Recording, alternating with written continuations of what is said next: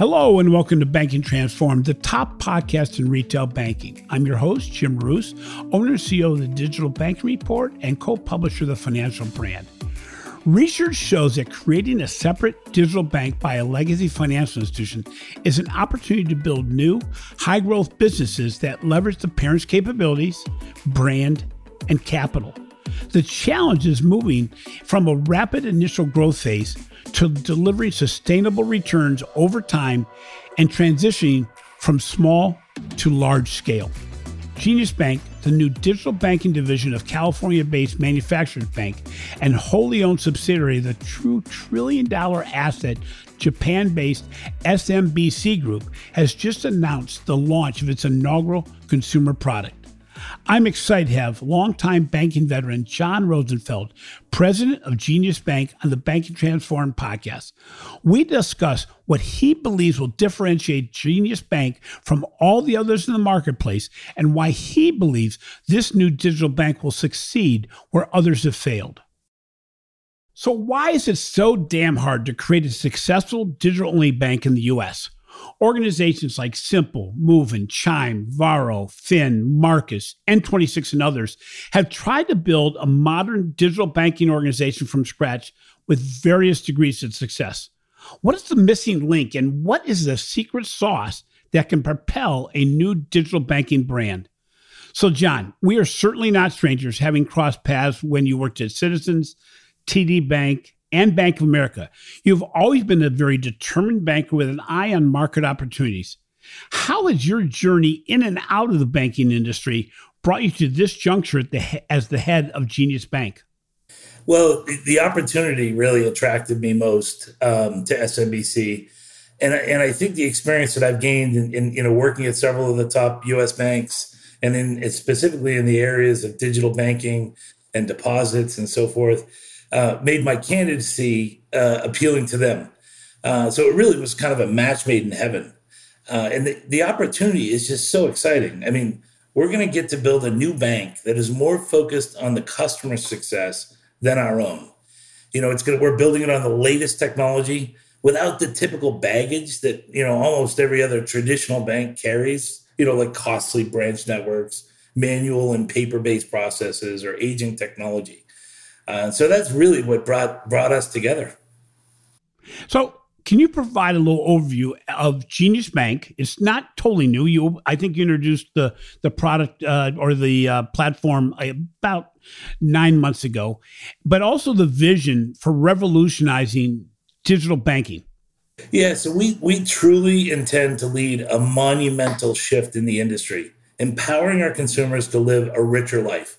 Now, we're going to do that by offering them a broad set of product offerings, all fully integrated with an omni-channel experience.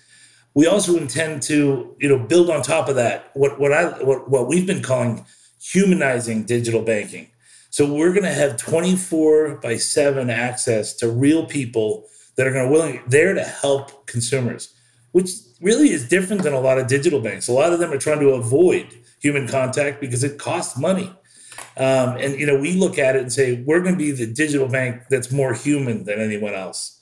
And then on top of all that, if we think of that as basic or core banking, we're building something we call evolved banking, which is where we really help create tools that help customers gain more confidence and more control with their money.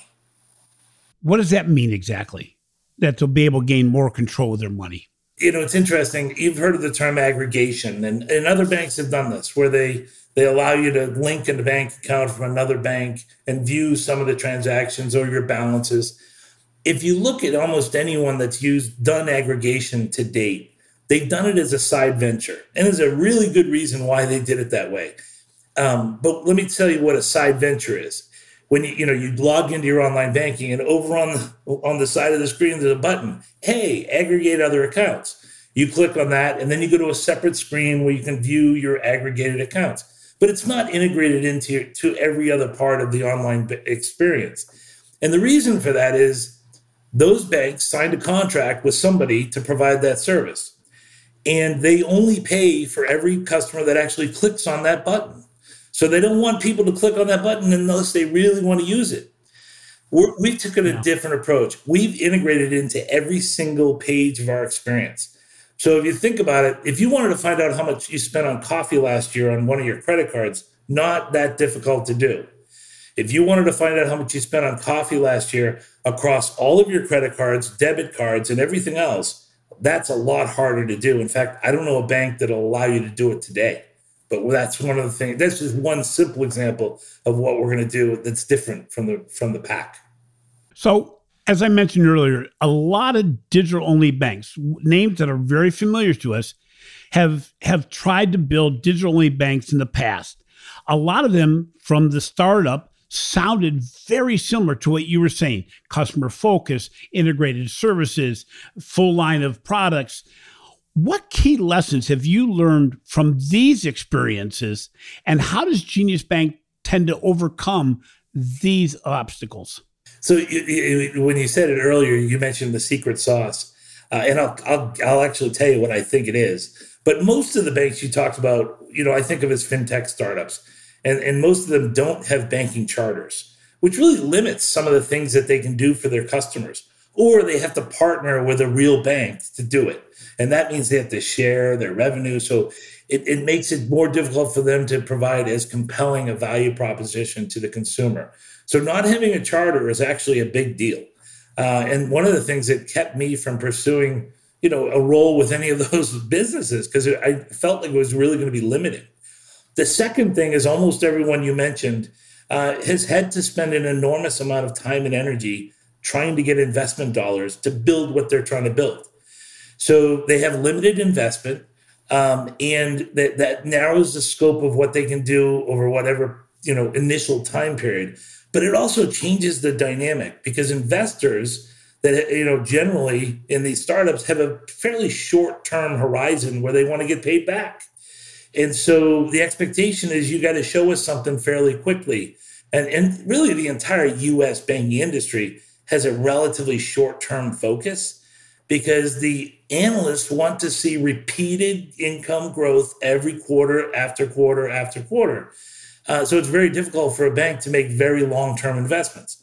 I think that's the secret sauce. I think having backing from, an organization that's really focused on a much longer-term horizon with truly patient capital is going to allow us to build something truly special.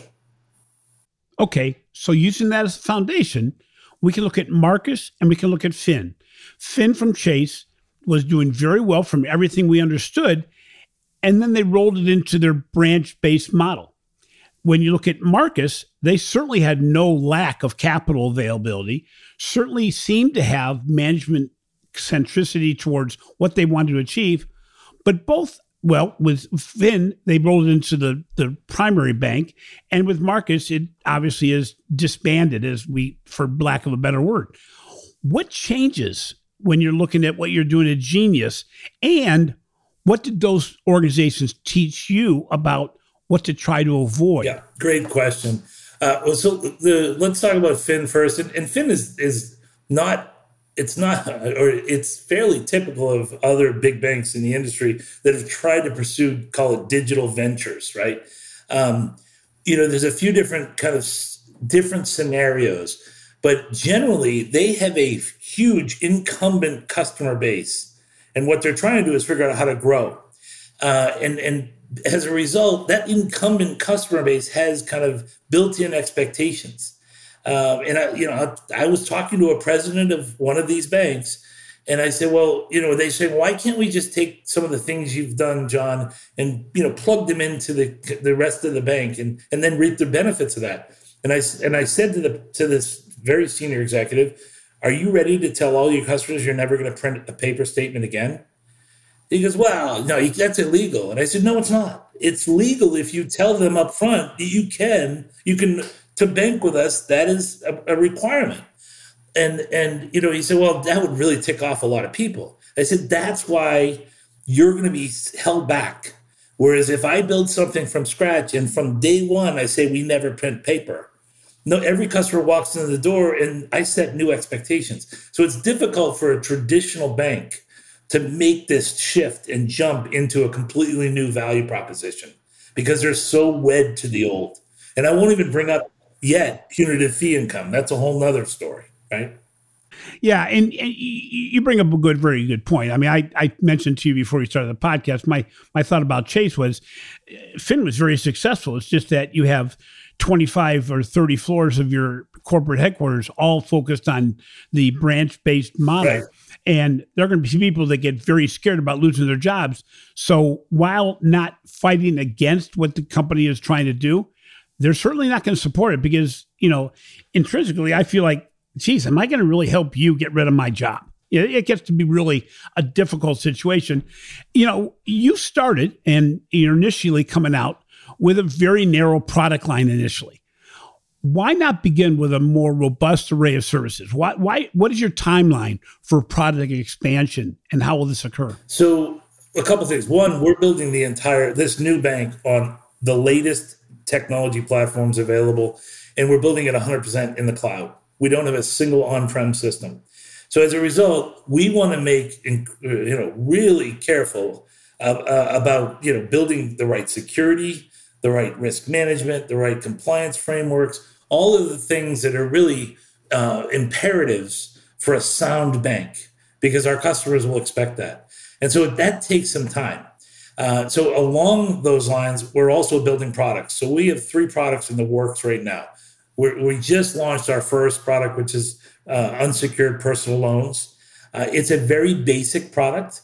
I'll tell you now, the next product is the other very basic product, which is savings. But if you think about it, those are the 2 almost foundational elements that everything else can build upon. I mean, a checking is a more capable savings account. A CD is a savings account with some constraints and higher rates typically. A basic personal loan, then becomes an auto loan or a student loan or a home equity loan, and that all brings in new implications.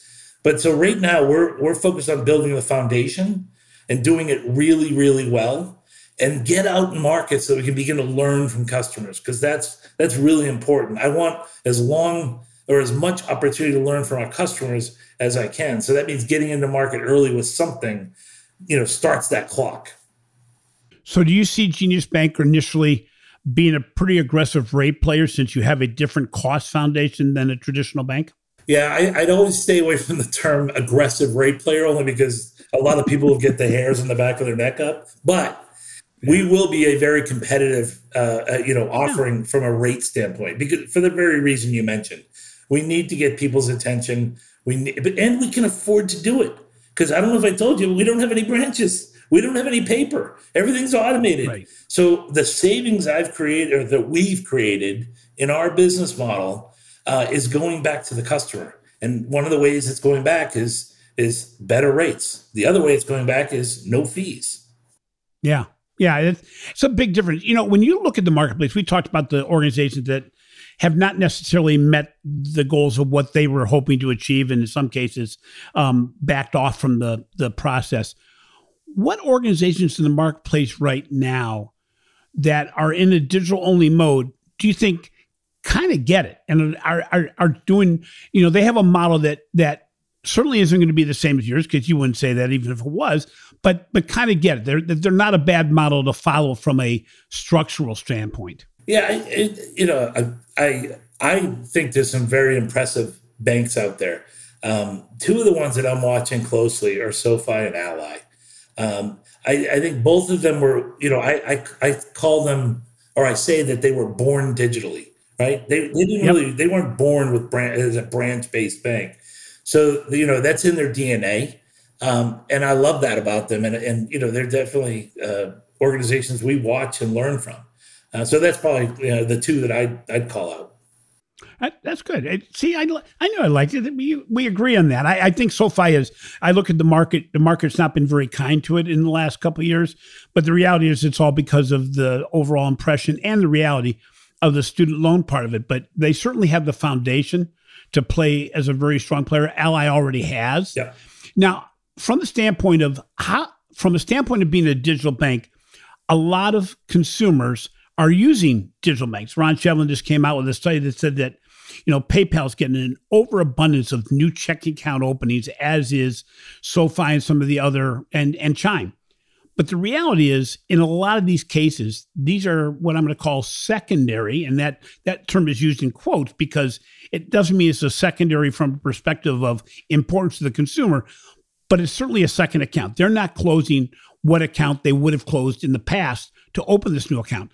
How do you become more important from an engagement perspective in the consumer's life than simply a holder of funds? Yeah. Well, you mentioned something that I think has been going on for about 40 years, which is this slow trend of decentralization of banking or decentralization of the consumer wallet.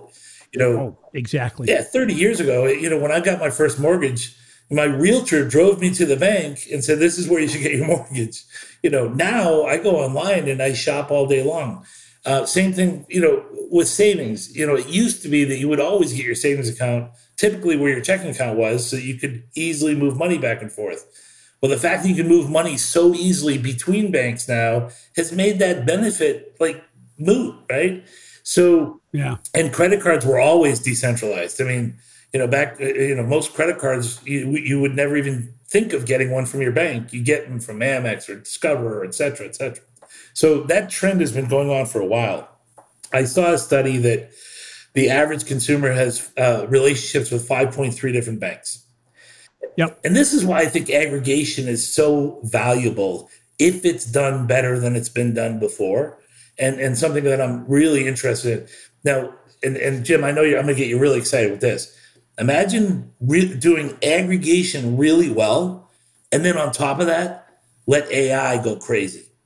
Let AI look at every transaction you do and give you advice as to how you might do things a little differently and have better control, reduce interest that you're paying, increase interest you're earning, save money on fees, et cetera, right? Oh, did your water bill go up last month by 2x? Go check your basement. You've got a leak. I mean, we might be able to see something like that in the future. Oh, exactly. And, even the most basic things, which traditional financial institutions really dropped the ball. We've talked about in this podcast before that when the PPP checks went out, financial institutions got all, fat and happy around the fact that their deposit base just went skyrocketing. But they didn't pay attention to where did the flow of funds go once they got those checks. They went to SoFi. They went to Robinhood. They went to all these alternative sources, and financial institutions didn't realize that while everything looked good, and as you mentioned earlier, while the relationship looked like it is as secure as ever, it really wasn't. There's just all this silent attrition, these multiple flows, and with aggregation, if done well, you'll be able to automatically see these flows and work on behalf of the consumer to say, you know what, you're in the right place for this. However, maybe we can make this process work better. So one problem with aggregation, from my perspective, is it always took an enormous amount of effort on my part to make your organization do what you want to do. There was very little easy to realize benefit to me doing that. How is Jenius Bank going to make it so that I don't have to do what I used to have to do, even with switching of accounts, in the aggregation process? Yeah, so aggregation is evolving and improving as we speak, as an industry-wide service.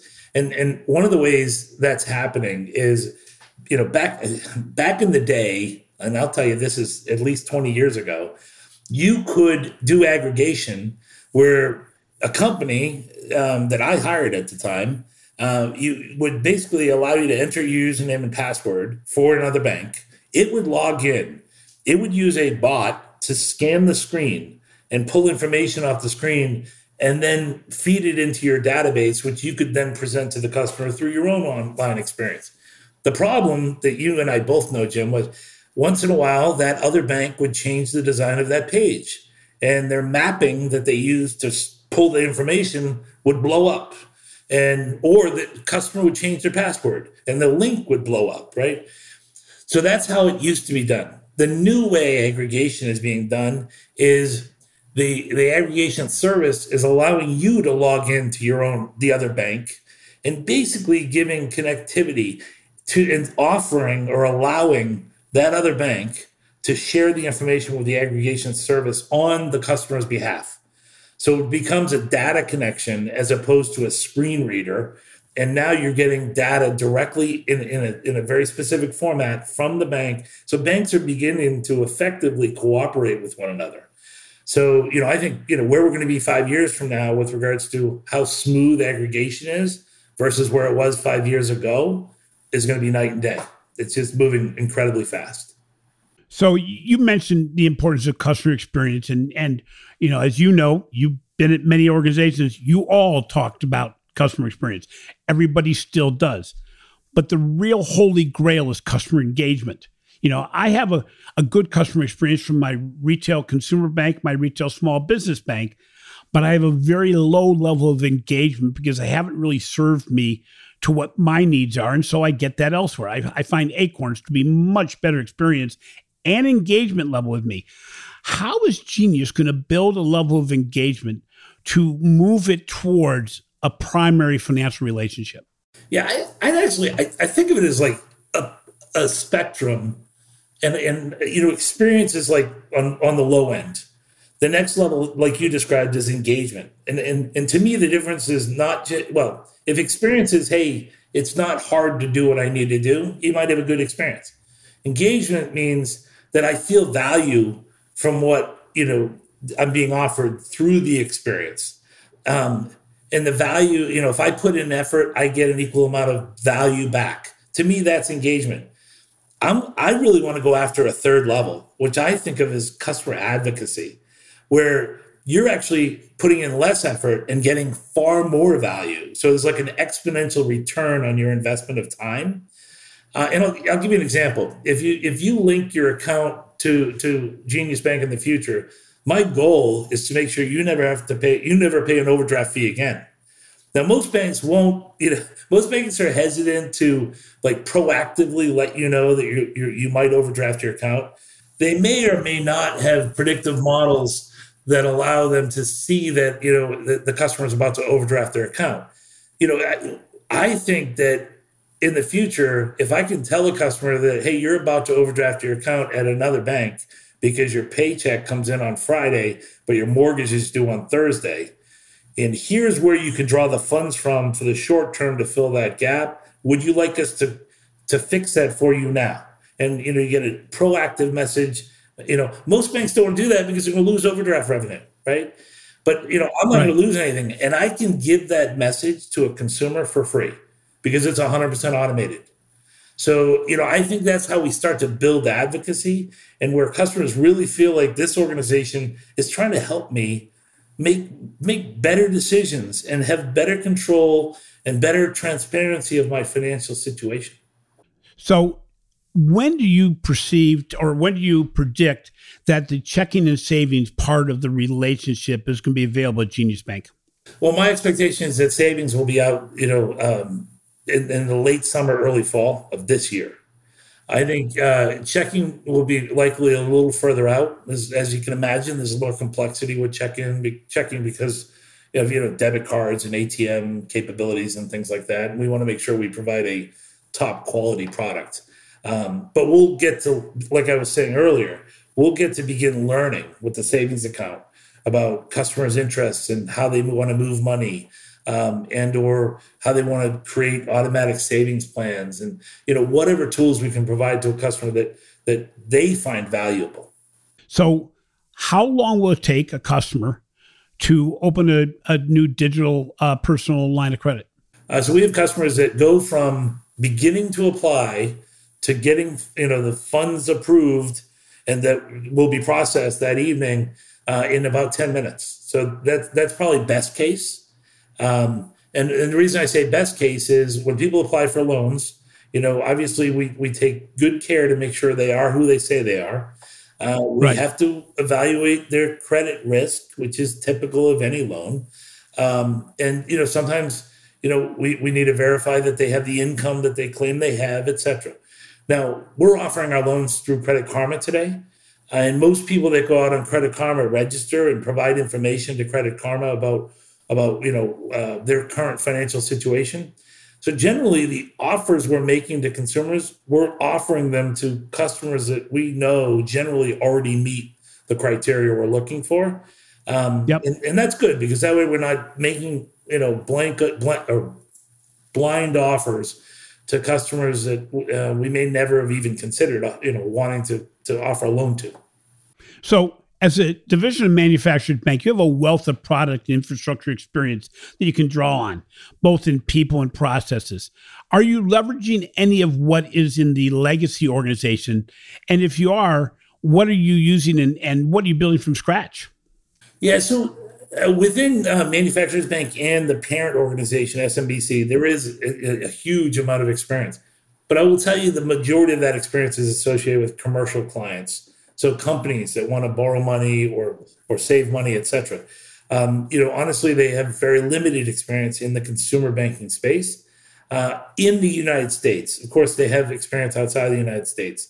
But this is one of the reasons that we have tapped into experts across the entire U.S. consumer industry and hired employees. I think we're up to 30 plus states. And we've really built an amazing team. So I would tell you the majority of our team we built from scratch while leveraging some of the common infrastructure like compliance and risk and audit and HR and finance so that we don't have to rebuild all of that. So let's take a short break here and recognize the sponsor of the podcast. We'd like to thank our sponsor, Microsoft. See how Microsoft can help unlock new opportunities at speed and scale through innovative business processes, delivering differentiated customer experiences across channels, innovating new products and services, and redefining new ways of thinking. Find out more at Microsoft.com/financial services. Welcome back to Banking Transformed. So today I'm joined by John Rosenfeld, president of the newly created digital-only Jenius Bank. We've been discussing Jenius Bank, how it will succeed where others have failed, and what is going to make them different. So, John, before the break, we were talking a little bit about what you're going to leverage from the legacy organization. But probably just as importantly is, what is Jenius Bank doing with relation to partnerships and collaborations with either fintechs or third-party providers to offer a comprehensive, best-in-class range of services and products? Yeah, so we are leveraging a number of technology providers. I like to think of them as partners rather than suppliers because I want them to be motivated for us to be successful. And that's how I've always approached relationships with key providers like that. Now, the vast majority of our technology providers and partners are really fairly mature companies, but we're using some of their newest products. So FIS is a great example. We're using the newest core that they offer for the core platform for the bank. We're working with a company called MX on the aggregation and some other services like that, et cetera. So that's part of it is kind of assembling. I think we have probably about 85 key providers that are all part of our ecosystem. And we're building it in the cloud. Two clouds. Actually 3 clouds. So we have 3 different cloud environments that we're building for different purposes. And all of this comes together. So clearly architecting this was no small task. So we had to attract some very smart technology leaders and leverage the expertise of some of these partners as well. Yeah, it's interesting because, if you were to try to do this 3 years ago, but certainly 5 years ago, the cooperation of these providers was not as strong as it is today. I'm very impressed with the industry and how we've really worked together to make it so that if FIS is having to partner with XYZ company on a digital account opening process or on a back office solution, they don't hesitate. They find a way to work, and you're not the only partner they're working with in that way. And that integration of all these puzzle pieces is pretty doggone important, but it wasn't there 5 years ago. So for a legacy organization to start from scratch and to build something like this was a whole lot different 3 to 5 years ago. So, doing digital banking better always sounds good. But as you know, as much as anybody else, it's made more difficult by legacy mindsets and processes. One thing that impressed me when I went to your website was your management team. it is a who's who of people from different areas, different organizations, different expertises that all were legacy bankers, but also had a track record of being change leaders. How did you put this together? Yeah, well, the main ingredient was having an incredibly exciting opportunity to share with other people. So, I called a good friend, Andrew Harris at Barclays, who was basically running their digital bank. And I said, Andrew, listen to this for a second. I kind of laid out the story that we get to build from scratch. We have the investment we need. We have a charter. We don't have any of the luggage that traditional banks have to worry about. And they have a long-term view on doing it. He's like, okay, when do I start? So Andrew Harris, Rick Davila from Ally, basically ran deposit operations for Ally, came like that. Sajal Agarwal from SoFi, Anish Jacob from American Express, Laura Waters came from, was at Marcus for a while and USAA. I mean, you're right. We have some of the top people from probably top 20 banks across America, and definitely folks from every one of the other digital banks. And what's interesting, each one of these bring experiences, both successes and failures, that they bring to the table that can be part of this whole organization's formation. Each one can say, oh, we went down that path. That is not going to work. And we thought it was going to. It made all the sense in the world, but it's really hard to have work. Or on the other hand, this really killed it. We need to make this a base of the organization. I think that's what's kind of exciting is that, as you mentioned, you pick and choose from everywhere. And that obviously took massive commitment from your parent organization to say, we are really going to do this right. We're going to invest in the team to make it right.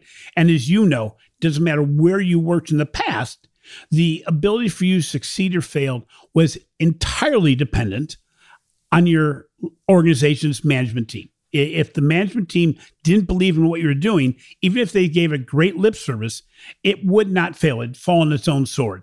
That said, there's obviously, key performance indicators you have to meet. Nobody says, hey, here's a bank account, spend all you want, don't worry about doing anything. What are some of the key performance indicators that your parent organization has said, this is really important for us within a time period? Yeah, I think, reaching profitability within a reasonable time frame. And of course, we have a financial plan that we've laid out is part of the key performance indicators. The customer experience and how our customers would rate that experience and their commitment and loyalty to us, as well as the employee loyalty. So how effectively we're able to build a team that's cohesive and we retain that great talent and all the knowledge and experience that we're building. I'd say those are probably the key drivers, the key OKRs, if you will, or objectives and key results.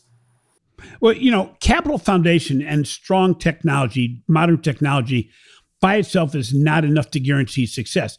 You have checked off one of the boxes, which is leadership and performance people in the right places, which is very important.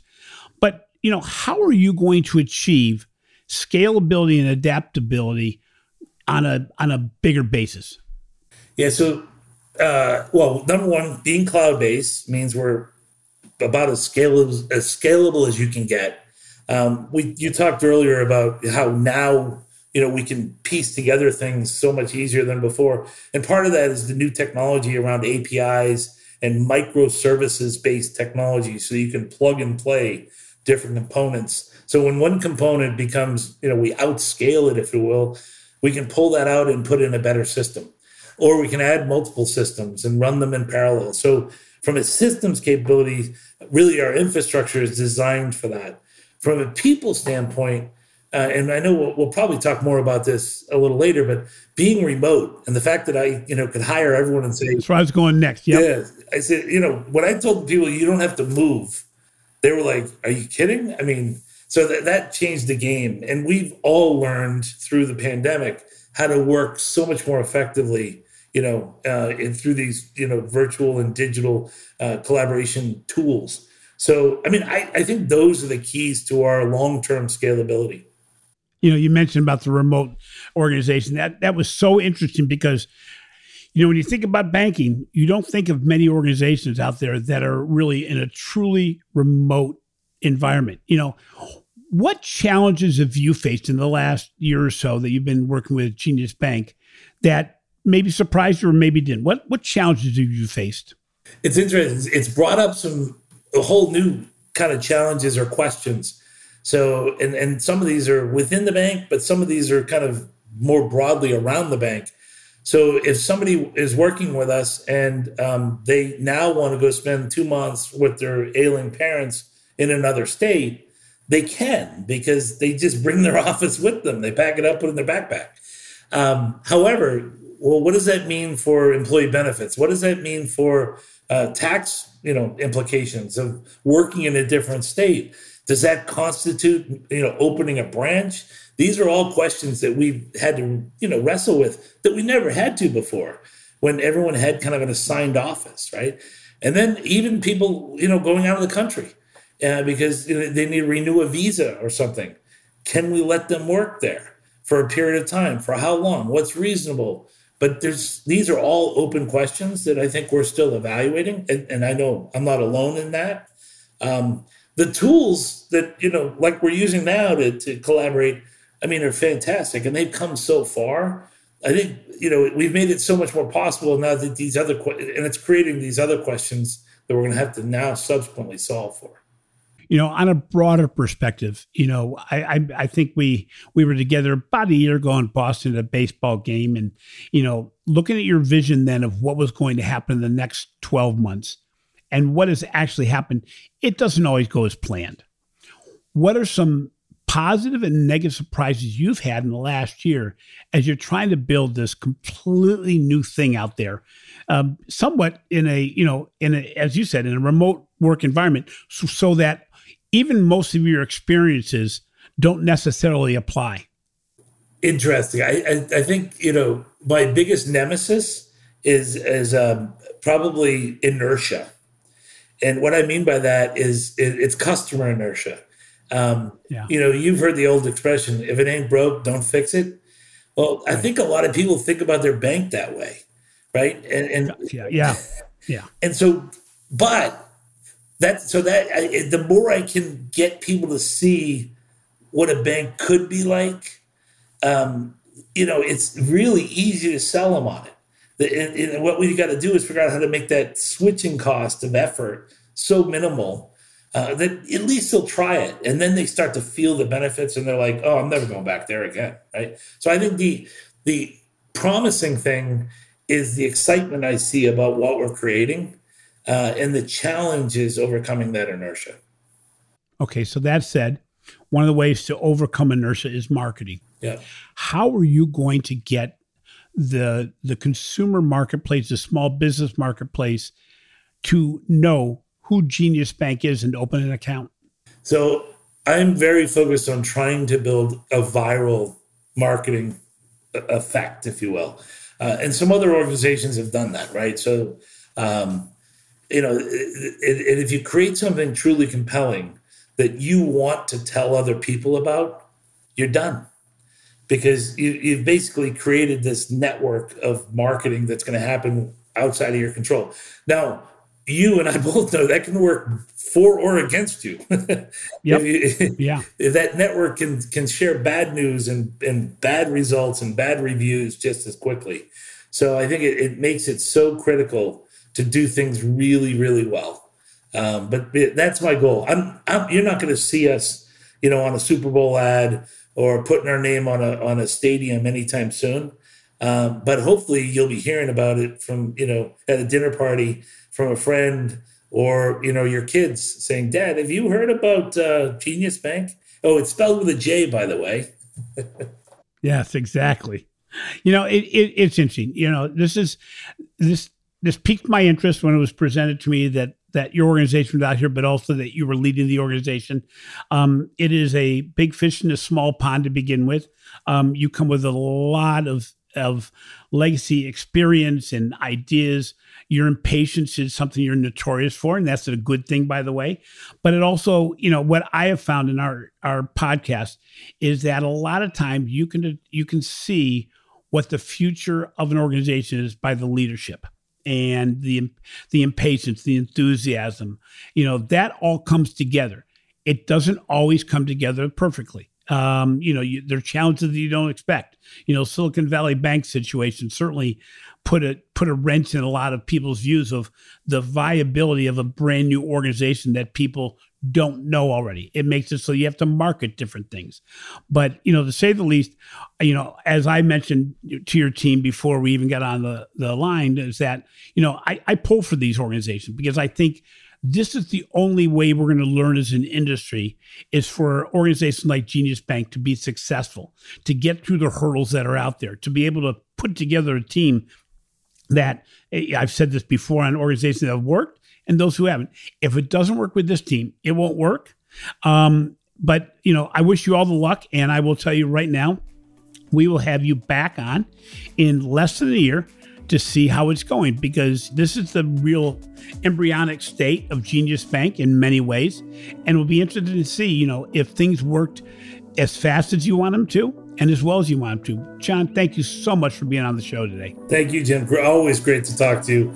I love the questions you ask because you really, get to the core of this and pull out some of the things that I think will really separate us from the pack. Thanks for listening to Bank and Transform, the winner of 3 international awards for podcast excellence. We appreciate the support we've received to make this endeavor a success. If you enjoy what we're doing, please take some time to show some love in the form of a review. Finally, be sure to catch my recent articles on the financial brand and check out the research you're doing on the Digital Banking Report.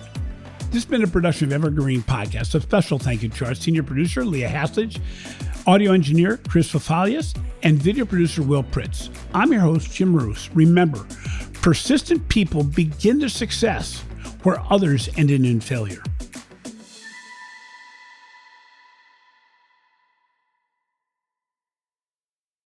You've got questions, we've got answers. Business leadership, ownership, and sales can be challenging. Tune into the Accelerate Your Business Growth podcast to learn from the world's experts. Join me, your host, Diane Helbig, as I chat with people who have expertise in various areas of business.